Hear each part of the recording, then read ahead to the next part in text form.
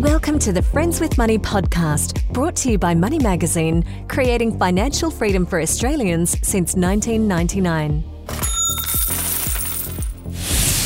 Hello, and thanks for joining us for another episode of Friends with Money, Money Magazine's podcast to help you earn, save, and achieve your financial goals. My name is Tom Watson, a senior journalist here at Money Magazine, and as always, it's great to be with you. I'm sure a lot of people listening will feel the same way, but I always find that the start of a new financial year is a pretty good time to take stock of my finances, to check in on my budget, my savings, my investments, just to, just see how things are traveling. So in the spirit of mid-year check-ins, we're going to be doing one of our own today. But rather than checking in on my own finances, which would probably be pretty painful for everyone listening, we're going to be doing something a lot more interesting, which is having a look at how the share market has performed so far this year and how it's shaping up for the rest of 2023. And ready to lend his expertise on the topic, I'm pleased to say that we are joined today by Chief Investment Officer at Tiger Brokers Australia, Brett Reynolds. Brett, welcome to Friends with Money. Thanks for having me, Tom. You are very welcome. Brett, I guess first things first, how have, the Australian and international markets performed so far in 2023? Well, Australia's up 3%. It's really underperformed the US. It's the international shares, the NASDAQ, the tech stocks there that have really performed, but they had a really tough time in 22. Meta, Amazon, Apple have all really performed well. You've mentioned a couple of companies there, but I guess I'm interested broadly both in the Australian and the international sense and as to which industries and other companies have stood out in particular, either for how well they performed or because they've done relatively poor. Aside from the ones that you've mentioned, Brett, are there any others that have stood out? Well, last year it was the coal stocks, and they've fallen out of favour now. The coal prices come back down, but that was a huge performer last year. They were just printing cash. And other energy stocks and the energy sector in general last year as well, I imagine. Well, now AGL came up with an upgrade the other day. Origin's got a bid on the table for them. So, yeah, that's another sector that looks very interesting. And how about the retail side of things, Brett? Obviously, the inflation is biting, cost of living is biting. How have, companies in that sector kind of held up throughout the year so far? There's been a few downgrades in that sector, so I think that's a sector to avoid. I'm a pretty casual investor myself, but as a result of that, I'm always interested in what other investors are up to. So, can you give us any idea of what the most traded stocks have been on the Tiger Brokers platform so far this year? Pilbara, lithium stocks.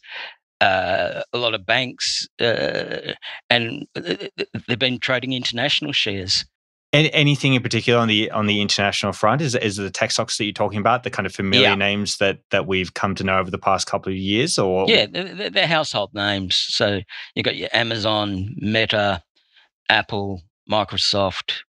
A lot of the big ones. It's interesting you talked about Pilbara there. Is that just as a result of people's, burgeoning interest in lithium and the knowledge that that's just going to be such a big kind of sector in the future?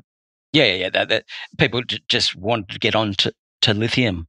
I've definitely got a few friends who are interested in that themselves. I guess that's a look back, Brett. But I guess turning our attention towards the future now and bearing in mind that you obviously don't have a crystal ball, how do you think things are going to play out in the markets over the next 6 months or so? And I guess what are going to be the major factors influencing things, I guess at a macro level? I think now people have got used to where the rates are. So people are getting more and more comfortable now. These rates are going to stay at these levels. So I think banks will do well. The resources will do well. With rates at these levels, they've just gone back to the long-term average. You've got to realise as well, the Australian market's probably only 5% off its all-time high. Which is kind of crazy to think about given the volatility that we've had over the past couple of years. Do you expect that volatility to continue though, or no? You think we're in for a bit more smooth sailing? Yeah, you can tell the volatility's really dropped off, so we're going to be a much more stable environment. Before we let you go, Brett, I'm interested to tap into, I guess, a bit of the wisdom that you've acquired over the years. Do you have any tips or a bit of wisdom for investors that you'd like to leave us with? Diversification. Have a diverse portfolio. Never have more than 5% in one stock of your portfolio. And does that extend to looking at things like ETFs, or are you a fan of holding individual companies? An ETF's fine.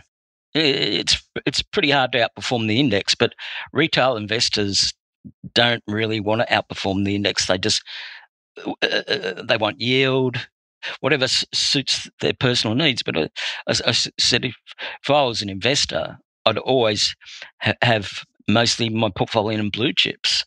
And for people that don't know, Brett, what do you mean by blue chips, especially in the Australian context? Larger market cap companies.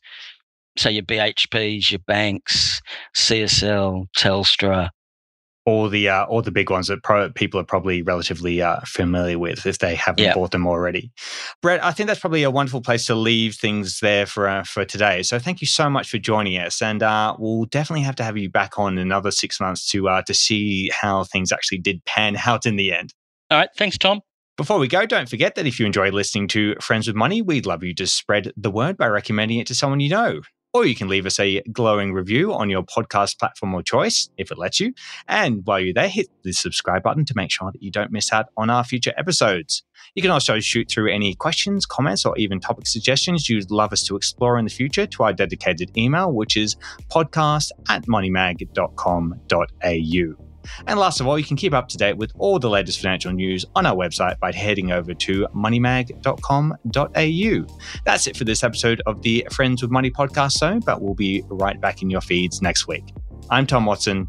Bye for now. Thanks for listening to the Friends with Money podcast. For credible, independent and easy to understand financial commentary, visit moneymag.com.au. Please remember that the views and opinions expressed in this podcast are general in nature, and further independent advice and research based on your personal circumstances should be sought before making an investment decision.